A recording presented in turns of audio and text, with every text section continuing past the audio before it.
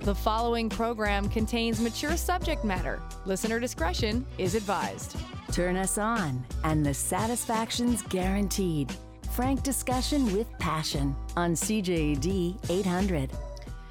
Coming up on the program, we have Dr. Angela Lee, who will join us for the Vagina Dialogues. So if you have questions about female sexual health and you want a gynecologist obstetrician to answer those questions, send them along at 514-800. But first, time to check out our inbox. Your texts are always welcome. Connect with passion at 514-800. Now I'll answer some of your more general and sexual issues. So I just got a lovely text here. Mental health is so misunderstood and is everywhere around us. And we are so gracious for your voice and constant implication to these issues. Thank you. And keep turning on the 50 pluses. Okay. If that's what I'm doing, I'm happy to continue the way I'm going. No, you're absolutely right. And actually this email, which you can email me, if you go to my website, drlori.com, you can fill out the contact sheet there and send in your email. Lori, if this lockdown lasts longer than February 8th, I'm going to scream. I am fed up hearing COVID numbers and the rest of the insanity going on in the world. I just wanted to rant, and thank you for your show and a little sanity on the airwaves. I hear you. I hear you. I get so down looking at the news and what's going on around and the hatred and sometimes you just have to put it on the shelf and appreciate the little things, like a nice walk outside where there's nobody, in the fresh air and the fresh snow, and just breathe it in. Like sometimes we just have to stop and just take a breath. Another email here. I'm a new listener to your show, and from what I have listened to in the last few weeks, I'm very impressed. Thank you. Your show was suggested to me from a girlfriend in Montreal. This person writes from Halifax, actually. I find your show interesting and informative, and what I really like it is live and unscripted. Your show comes on at midnight here, and that is just perfect for me. It pretty much started when she sent me a link to your site and had me listen to the Night Before Christmas poem, which I really found funny. Who is this poet? Either this poet is talented or has a really twisted mind, or maybe a little both. I can tell you it's a little bit of both, having known him for a bit now. Like my Montreal friend, and for ages, we both have a very high sex drive, single, this is from a female, by the way, and we do not sleep around, have FWBs, friends with benefits, or anything like that. When the urge hits me, I have my toys and fingers to satisfy me. I'm considered to be very attractive and can pass easily for a mid-20s woman, and I'm twice that age. I get approached by teenagers and young men in their 20s, and I must tell you, most men aged 35 and younger have no idea how to talk to a woman. I get them all, guys who dress well, well-groomed, to guys not so well-dressed, and they all eventually exhibit the same immature habits. Eventually, about a year ago in the local mall, a young man approached me, average-looking, in jeans and sweatshirt, and said to me, "Excuse me, but I noticed you and would never forgive myself if I did not work up the courage to meet you. May I please ask you if you would like to have a coffee with me, please?" I could see how nervous he was, and I just could not say no. A true gentleman. We sat and asked me what I would like, and he would get it. We talked for a while, and I asked him how old he was. Told me 18. I asked him how old his mom is. He told me 41. Wow, what's her first name? Maybe I know her. And then he says, "How would you know my mom? How old do you think I am?" He looked for a few seconds and said, 22, 23 at the most. I showed him my gym membership card, and I could see him doing the math in his head and said, "No way." "Yes way," I laughed. After the coffee, I told him he was a gentleman's gentleman and he had a charming, cute personality, and any girl would be lucky to have a guy like yourself. He lit up and thanked me for taking the time for a coffee with him. We parted ways. I wish more older men had the class this young guy did. I enjoy your show. I enjoy the stupid sex stories and the poems. I've recommended your show to others here in Halifax. Well, that's very sweet. Thank you very much. Texter writes in, is kissing safe at all now when dating? If you've met a few times and like each other, can the relationship move forward without kissing or sex? So kissing is not safe. It's actually the most dangerous thing, the most catchy thing you can do, because COVID is transmitted through droplets and saliva for sure. So kissing is definitely not safe. So you meet each other, you've seen each other, maybe you go out for a walk, you like each other. I think why couldn't the relationship go on without sex or kissing? Develop the intimacy part of the relationship, talking, sharing, having FaceTime conversations. It's just not the way we're used to doing things. We're used to, like, okay, you go out once, twice, you make out, third time you have sex. Like a lot of people, there seems to be a pattern, but we're taking things, it's like going in the old fashioned way now. We're going a little slower into this. And I don't think it's such a bad thing. Getting to really know somebody before you end up in the bedroom. When you have sex too soon, you kind of catapult the relationship into an intimacy that you might not be ready for. Okay. It's almost like too much too soon, and then a lot of people end up either being just freaked out by that, or it's too much vulnerability, or what have you, or they have sex and then you never hear from the person again. So why not take some time? Why not? I think it's a good idea, and I don't know how other people feel about this, but taking more time to get to know somebody and using COVID as the backdrop for this, as the kind of excuse why you can't sleep with somebody or kiss them yet. So that's something I think we can all learn something about that. Passion Poet writes a vagina poem. It's the Vagina Dialogues. What will they say? What will men learn about where they play? But something is wrong with women as beautiful as they can be. Take a closer look and you too will see.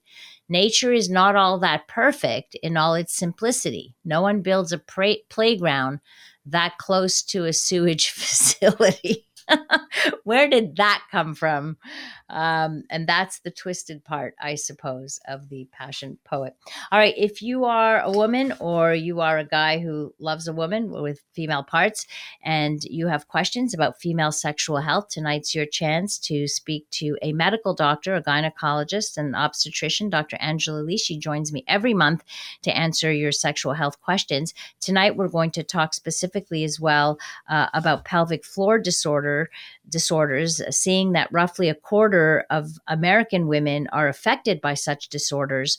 That's quite a high number. So let's talk about that and see what that is all about after we check traffic with Jill Fitzgerald.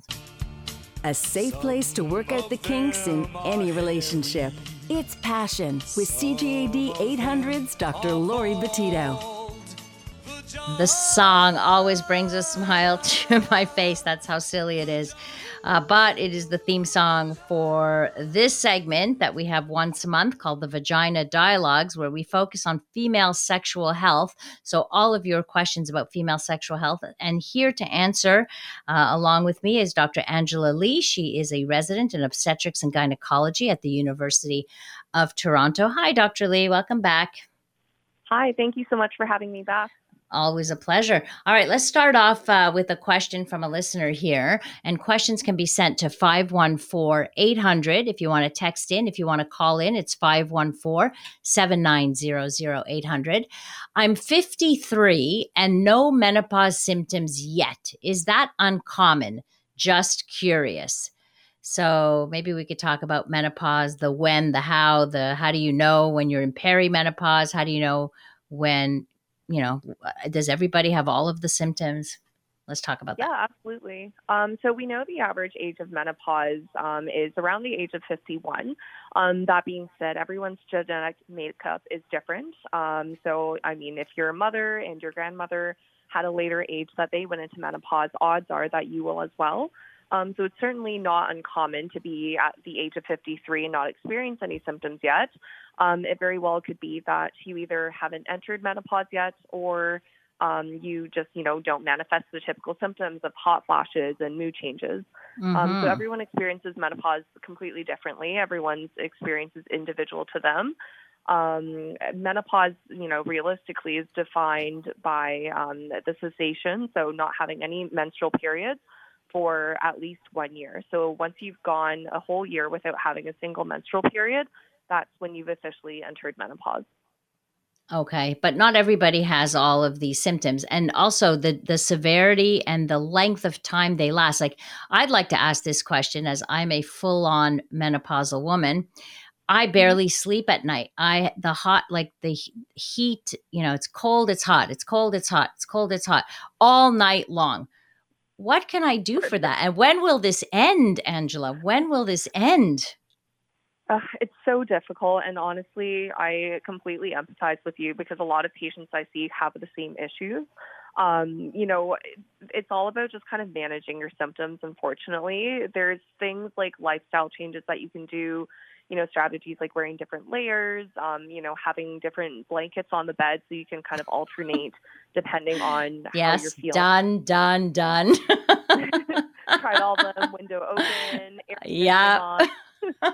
So, when those things fail, honestly, that's when it kind of comes time to look at medical options potentially as something that you might benefit from. So things like hormone replacement therapy are one of the mainstays of treatment that we can rely on to help with these what we call vasomotor symptoms, which is the technical term for things like hot flashes. Mm-hmm. And even when those don't work, or if you have a reason that you can't have hormone therapy, there are other options like psychiatric medications, actually medications called selective serotonin reuptake inhibitors, which are actually one of the medications we use to treat depression. Mm-hmm.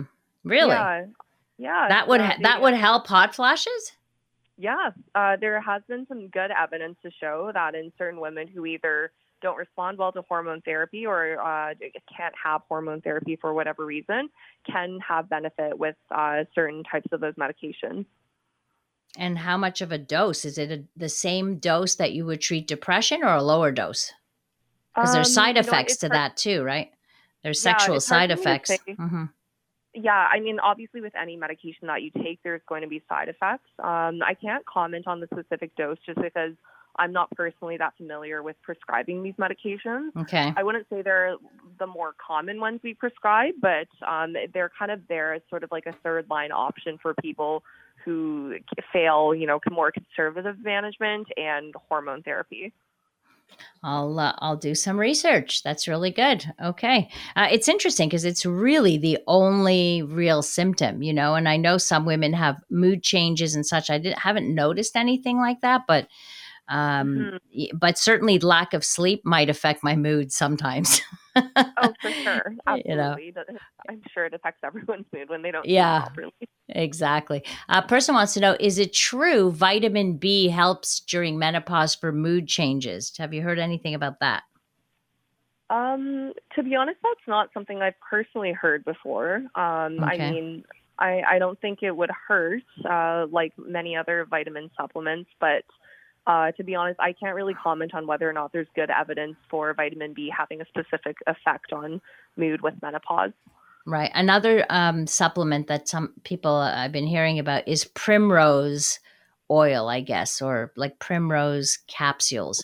Although I'm just going to say I take them. That doesn't really do anything. Maybe my symptoms might be worse, but it doesn't seem to be making a change. I'd say that probably falls more into the category of naturopathic treatments that I'm not personally as familiar with. Right. So probably not I can't really provide like a good recommendation or opinion on it. Right. And I'm not sure how much research there actually is on that kind of thing because, there's research and there's research, right? Yeah. That's kind of, how it is with a lot of naturopathic treatments some patients will ask me about. The only thing I can really tell them is that I personally don't know a lot about it. There isn't great evidence in the literature to support its use. But in theory, it doesn't hurt to try. Right. I know one natural thing that if women can't take, and I know research has been done on this for a dry vagina, is Gynotrough. So I know that's something that gynecologists sometimes recommend for women who can't have like the internal like Vagifem or something like that. Yeah. So I've also, heard of patients using that one as well. That one's more of just kind of like a natural moisturizer that contains some hyaluronic acid. Right. So that one I would say is definitely, there's no harm in trying it. Some Right. people might get more benefit, others not, but hyaluronic acid is a really common ingredient in a lot of other cosmetic and skincare products. So, Right. it's not it's certainly nothing harmful, and it could potentially have benefit. It's funny, after all, like menopause has been around forever, yet nobody has come up with like a magic pill. Like, just Oh, get rid of I these know, don't we symptoms, wish? I know. Well, some Don't things we work wish? for some things work for others. It's like we're all waiting for that one thing that's not going to give us, cancer or cause pulmonary embolisms potentially, where we can feel safe in taking them. Because right now, I know a lot of women are just not feeling that safe in taking hormone replacement. So it's a For sure. conversation to, yeah, go ahead. Exactly. It's certainly not a medical therapy that comes without risks. And, there are a lot of women who, for medical reasons, can't have estrogen therapy. So in some women, it's contraindicated. And for them, they don't even have that as an option to control, Right. things like hot flashes. Right. I figure, well, I'm going to grin and bear it for some more time and see. Hopefully it will end. But you know what? I have an aunt who is in her late 80s. She still gets hot flashes. She says from the day Really? she started, yeah, she's 30 years more of hot flashes. I'm like, I will shoot Wow. myself if that happens. Oh my God. Yeah, I know. It's like, That is rare. yeah, it is rare, and I don't wish that on anybody. So I was reading a study that said that roughly a quarter of American women are affected by pelvic floor disorders. That seems so high, so high. Can you talk about pelvic floor disorders that you commonly see in your practice? Yeah, absolutely. So I mean, pelvic floor disorders kind of encompasses a huge spectrum of different pelvic floor issues. So some of the most common things I see are more so disorders to do with weakening of the pelvic floor. Mm-hmm. So that's where you get things like pelvic organ prolapse. So that can involve the bladder, the bowel, your rectum, and even the uterus in a lot of cases. And I think that, these disorders are often underdiagnosed because, a lot of women probably just sort of, assume that that's their body. And after they have children, that these things are normal to happen. Mm-hmm, So I mm-hmm. think it is something that's very under-recognized and undertreated. Right. And then, I think a really common thing that a lot of women, especially women who've had vaginal deliveries, is urinary incontinence, specifically stress urinary incontinence. So that's where you get urine leakage with things like coughing, sneezing, anything where you're essentially bearing down. Mm-hmm, mm-hmm. Right. Can I ask you about the prolapse and describe what that means exactly? For What does that sure. actually physically look like? So what it physically looks like is sometimes women, the main symptoms that people will come in with is the reports of a feeling of pelvic fullness or pelvic pressure. And sometimes they might notice a bulge coming out of the vagina when they go to do things like have a bowel movement or urinate. Oh. So what's happening is the bladder and the rectum and even potentially the uterus, a lot of the pelvic floor muscles are weakening, and a lot of the connective tissues and ligaments that support those structures, when you're younger, they start to kind of lose their collagen, weaken, and loosen over time. So that can cause these organs to essentially prolapse, meaning essentially fall into the vagina as you age. So we know there are certain things that increase your risk factors for this, things like having vaginal deliveries. We know your risk increases about twofold with one vaginal delivery, and it increases about fourfold with two vaginal deliveries. Wow. So certainly the more vaginal deliveries you have, the higher risk you are. Things like age as well. It's very uncommon to see this issue in women premenopausally, but it certainly can happen. And other factors like obesity and smoking. So if you feel a bulge coming out, that's a prolapse of something. You better go check it out, is really what you're saying. Most likely. I mean, again, prolapse isn't what I would consider an emergency or something that even necessarily needs to be treated. The key is whether or not it's symptomatic. So if it's something that limits your quality of life or has a negative impact on your ability to, do your everyday functions, then yes, I think it's certainly worth treating. Or sex, or difficulty sex. with sex, yeah. Yes, of course, or difficulty with sex. So I think that, those are the instances in which it is something that's important to treat. But, if it doesn't bother you, if it's mild, if there's kind of no impact on your functioning, it's not something that necessarily needs to be treated. Right. I do recommend myself exercises to strengthen those muscles. There's, great pelvic floor exercises you can take. You can learn that from a pelvic floor physiotherapist as well, which I highly, highly recommend. When I work very closely with pelvic floor physios, and they are a godsend because they can really work directly with the client, with the patient. This is our Vagina Dialogues. We're speaking with Dr. Angela Lee. She is a resident in obstetrics and gynecology and here to answer your questions. So send them along. Got a whole bunch. Coming up, though, we have one stupid sex story submitted by one of our listeners, and then more of your questions on female sexual health with Dr. Angela Lee after this. The following program contains mature subject matter. Listener discretion is advised. From the pleasure and the politics to the hang-ups and the heartbreak, you're listening to Passion, CJAD 800. Lots more female sexual health questions coming in for Dr. Angela Lee, our resident in obstetrics and gynecology, and our special guest every month here. But first, here's a stupid sex story. Well, just another one of those embarrassing things or what have you. My wife and I always enjoy your show when we listen in. I'm not sure if this would qualify as a stupid sex story, but there were times we were having sex while your show was on. I don't know if I'm supposed to take that as a compliment or what. Sometimes we play a silly game when your show is on. If we hear 69, for example, or whatever, with the exception of anal, that is what we will do.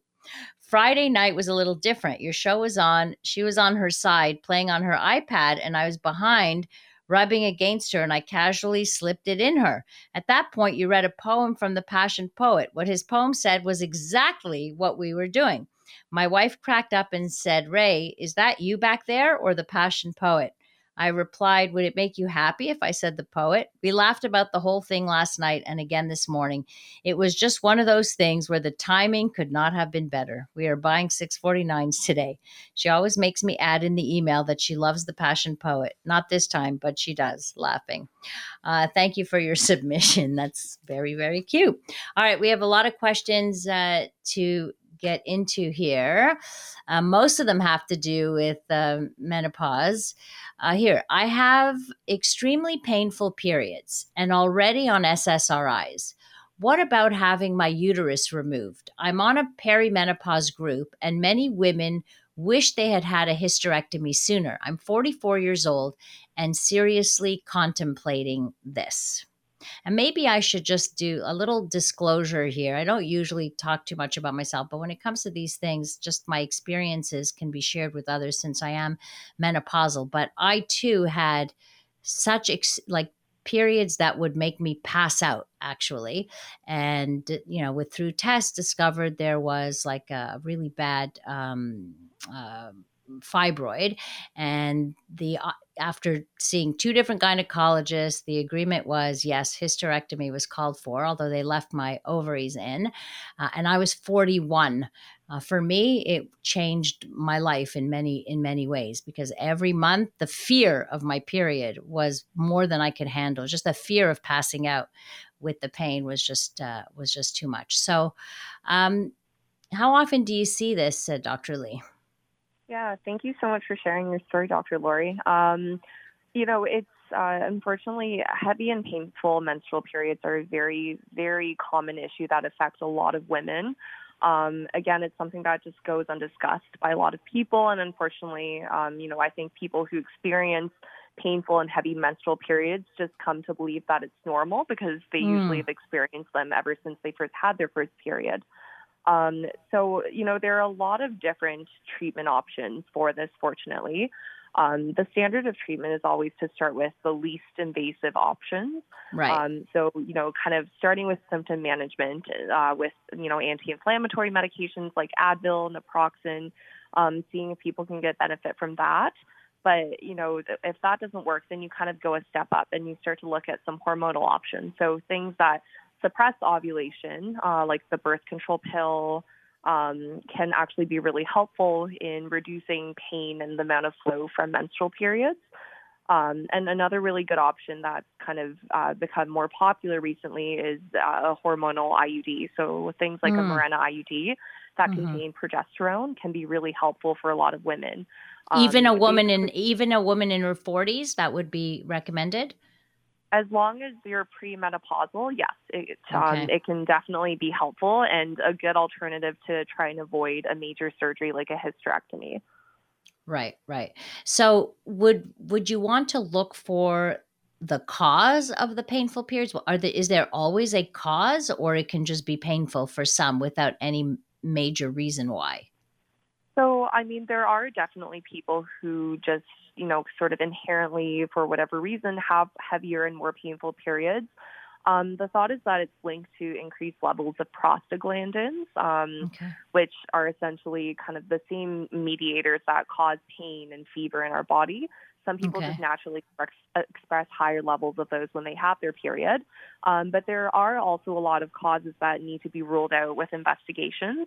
So, conditions like endometriosis, which some people might have heard of, are a very common cause of chronic painful periods.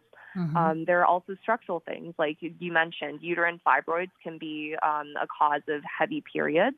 And there's also a less known condition called adenomyosis, which is basically where the cells that should be on the inside of your uterus migrate into the muscle layer of the uterus. And those can also be very painful when you menstruate every month because you're essentially bleeding into that muscle layer of your uterus.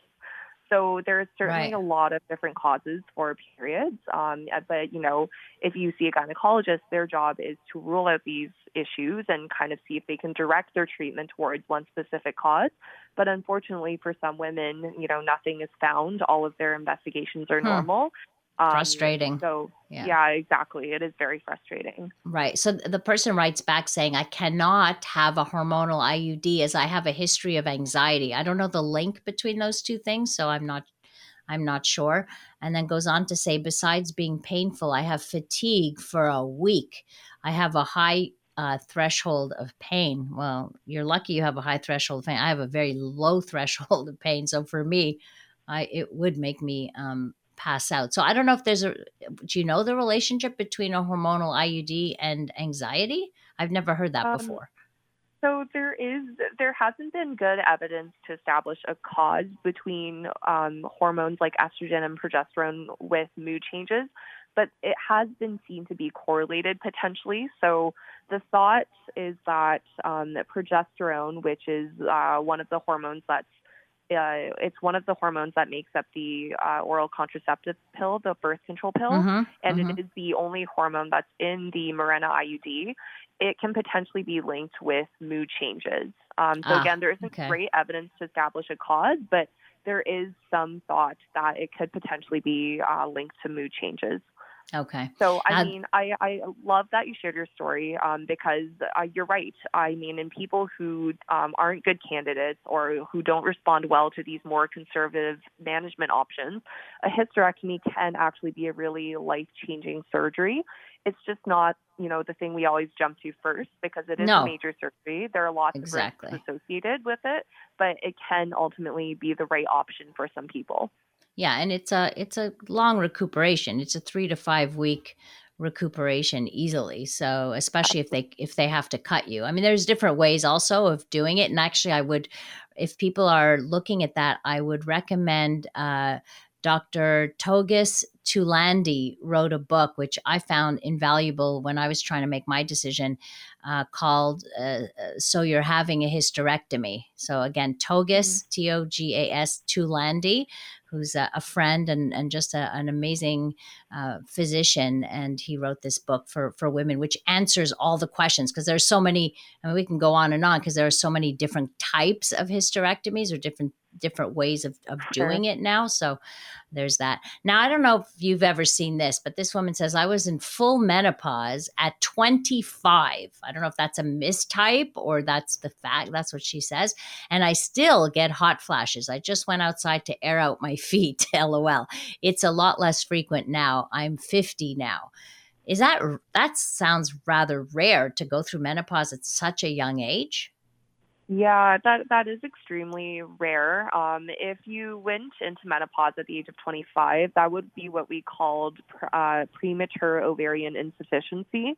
Ah, Basically, it's a fancy term for when your ovaries essentially start to become like a menopausal woman's ovaries and stop producing the normal levels of estrogen and progesterone at okay. a premature age. So before the average person would be expected to go into menopause. Right. It's a very rare condition. In some people, it can be associated with genetic conditions like Turner syndrome, where you only have Okay. one X chromosome. But, in the majority of the population, they shouldn't really experience this, but unfortunately, Right. it's something that can happen to some women. Right. More of your questions answered by Dr. Angela Lee. We still have more menopause questions to get through. That's our theme for the night, clearly. Passion with Dr. Lori Betito on CJAD 800. It is the Vagina Dialogues tonight in the final stretch of the show, and answering your female sexual health questions so beautifully is Dr. Angela Lee, a resident in obstetrics and gynecology. So a couple of texts here to share. Hi, Lori. I suffered for years and finally had a hysterectomy because the fibroid blocked my kidneys. I am free. Yeah, I'd like to start a club, the hysterectomy free club or something, because it's a lot. I hear this from a lot of women, like not getting your period is the best, which is interesting because this person writes in, this from a man. I truly sympathize with women. Monthly periods for 40 plus years, menopause, God bless them all. No male would ever be able to handle all that. So I thought that was cute. Probably, right? Could you imagine? Yeah. Right. Although they have a better, I think they might have a better threshold for pain than women do. I don't know. Maybe not, because we go through all the, we're able to go through childbirth and all that. Another, it would go through labor. So. Exactly. Dear Dr. Lori, do not take Premarin. I was like 50 and had blood clots in lungs. I went to the Montreal General Hospital and they made me return 5 times. The tech had misread my x-rays. I had so much trouble breathing, and imagine had to return in town because of incompetent medical staff. I would not want anything to happen to you if you take hormone replacement. Well, that's the risk, right? It's the blood clots in the lungs. So, and again, just full disclosure, I did try taking hormones, and they did help. Like my symptoms were bad, so I tried it, and then I had a scare where I had all the symptoms of a blood, like an embolism in the lungs. Ended up in the hospital, and it wasn't that, but it scared me enough silly that I said, I don't have to worry about this, so I'm off those. Yeah, exactly. The development Yeah. of blood clots, they start in your legs and they can travel to your lungs, is definitely one of the risks of hormone therapy that patients should always be counseled on. Yeah, absolutely. Dr. Lori, I'm 59 and I still have my period about 4 to 5 times a year. I've passed so many exams of all sorts, 4 biopsies and so on. They never find anything wrong. I just passed 3 exams before Christmas and haven't heard anything yet. My gynecologist says it's not normal. I never had hot flashes. I sure hope they never come because I'm always hot, but I've been like this since I was a kid.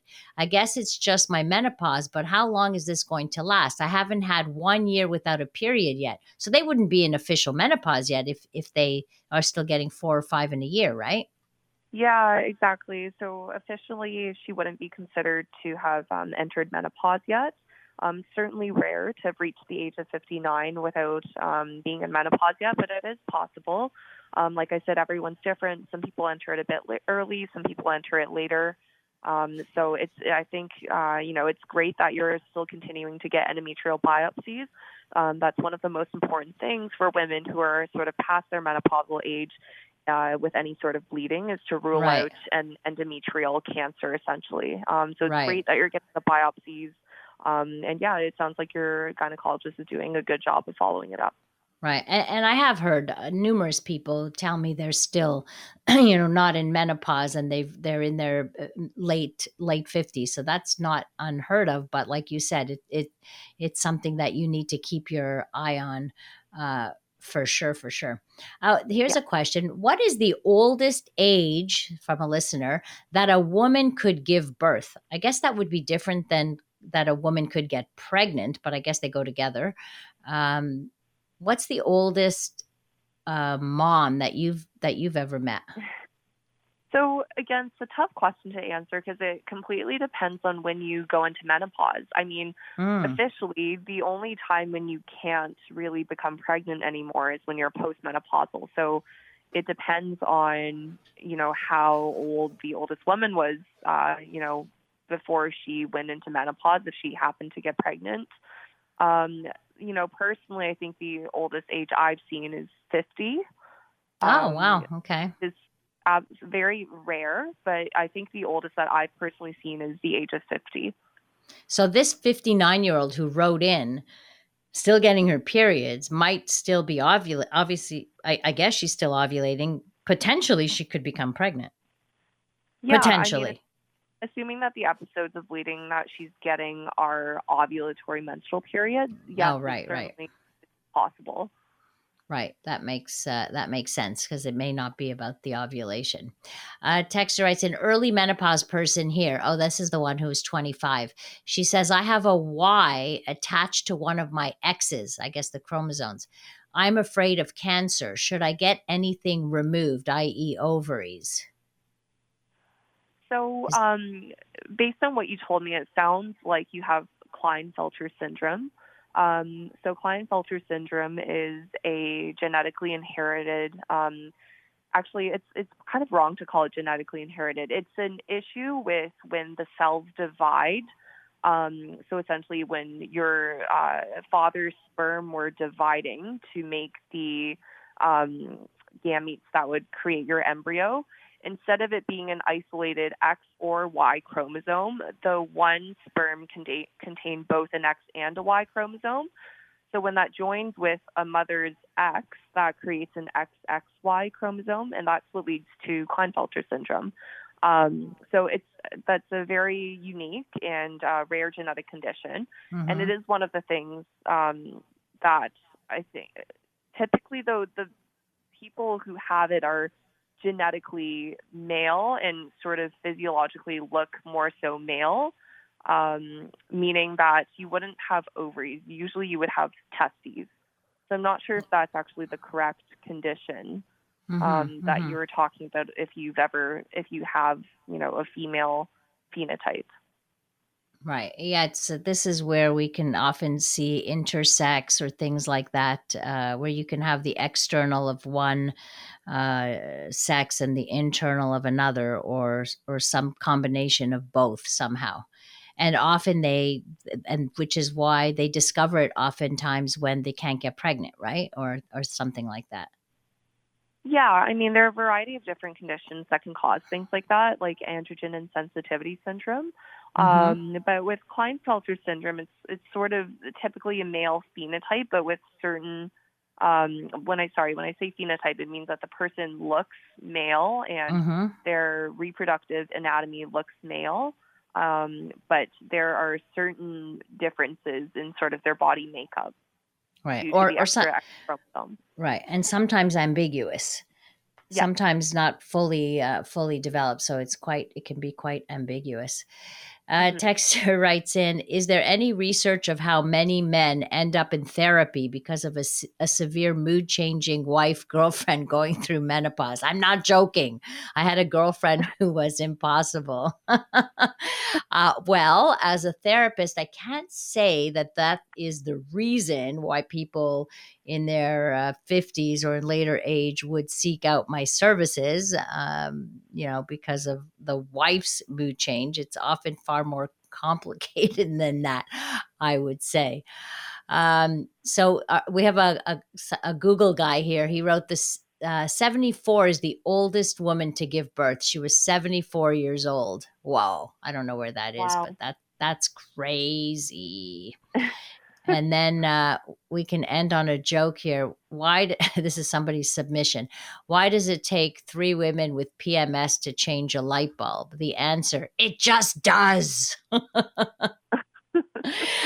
We get such a bad rap, right? When it comes to that. Like, we get blamed for mood changes and being bitchy and all of this stuff due to our hormones. But you know what, guys, men, if you experience what we experience, there's reason to be like, occasionally bitchy, okay?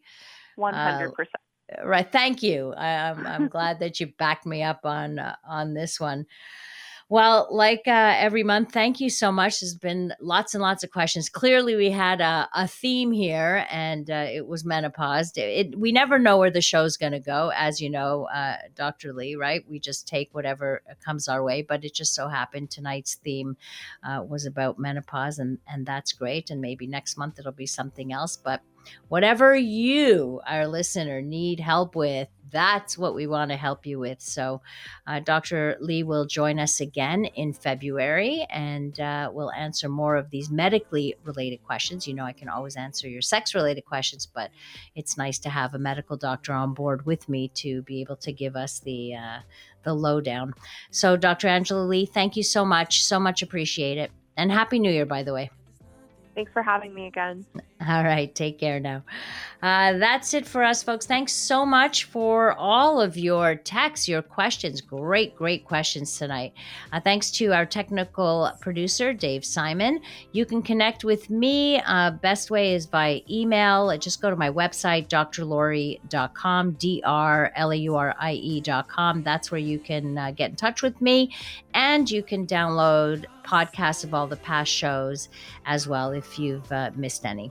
Coming up next year on CJD, we bring you the CTV National News. Have a great rest of the evening. Stay safe and remember to live your life with passion.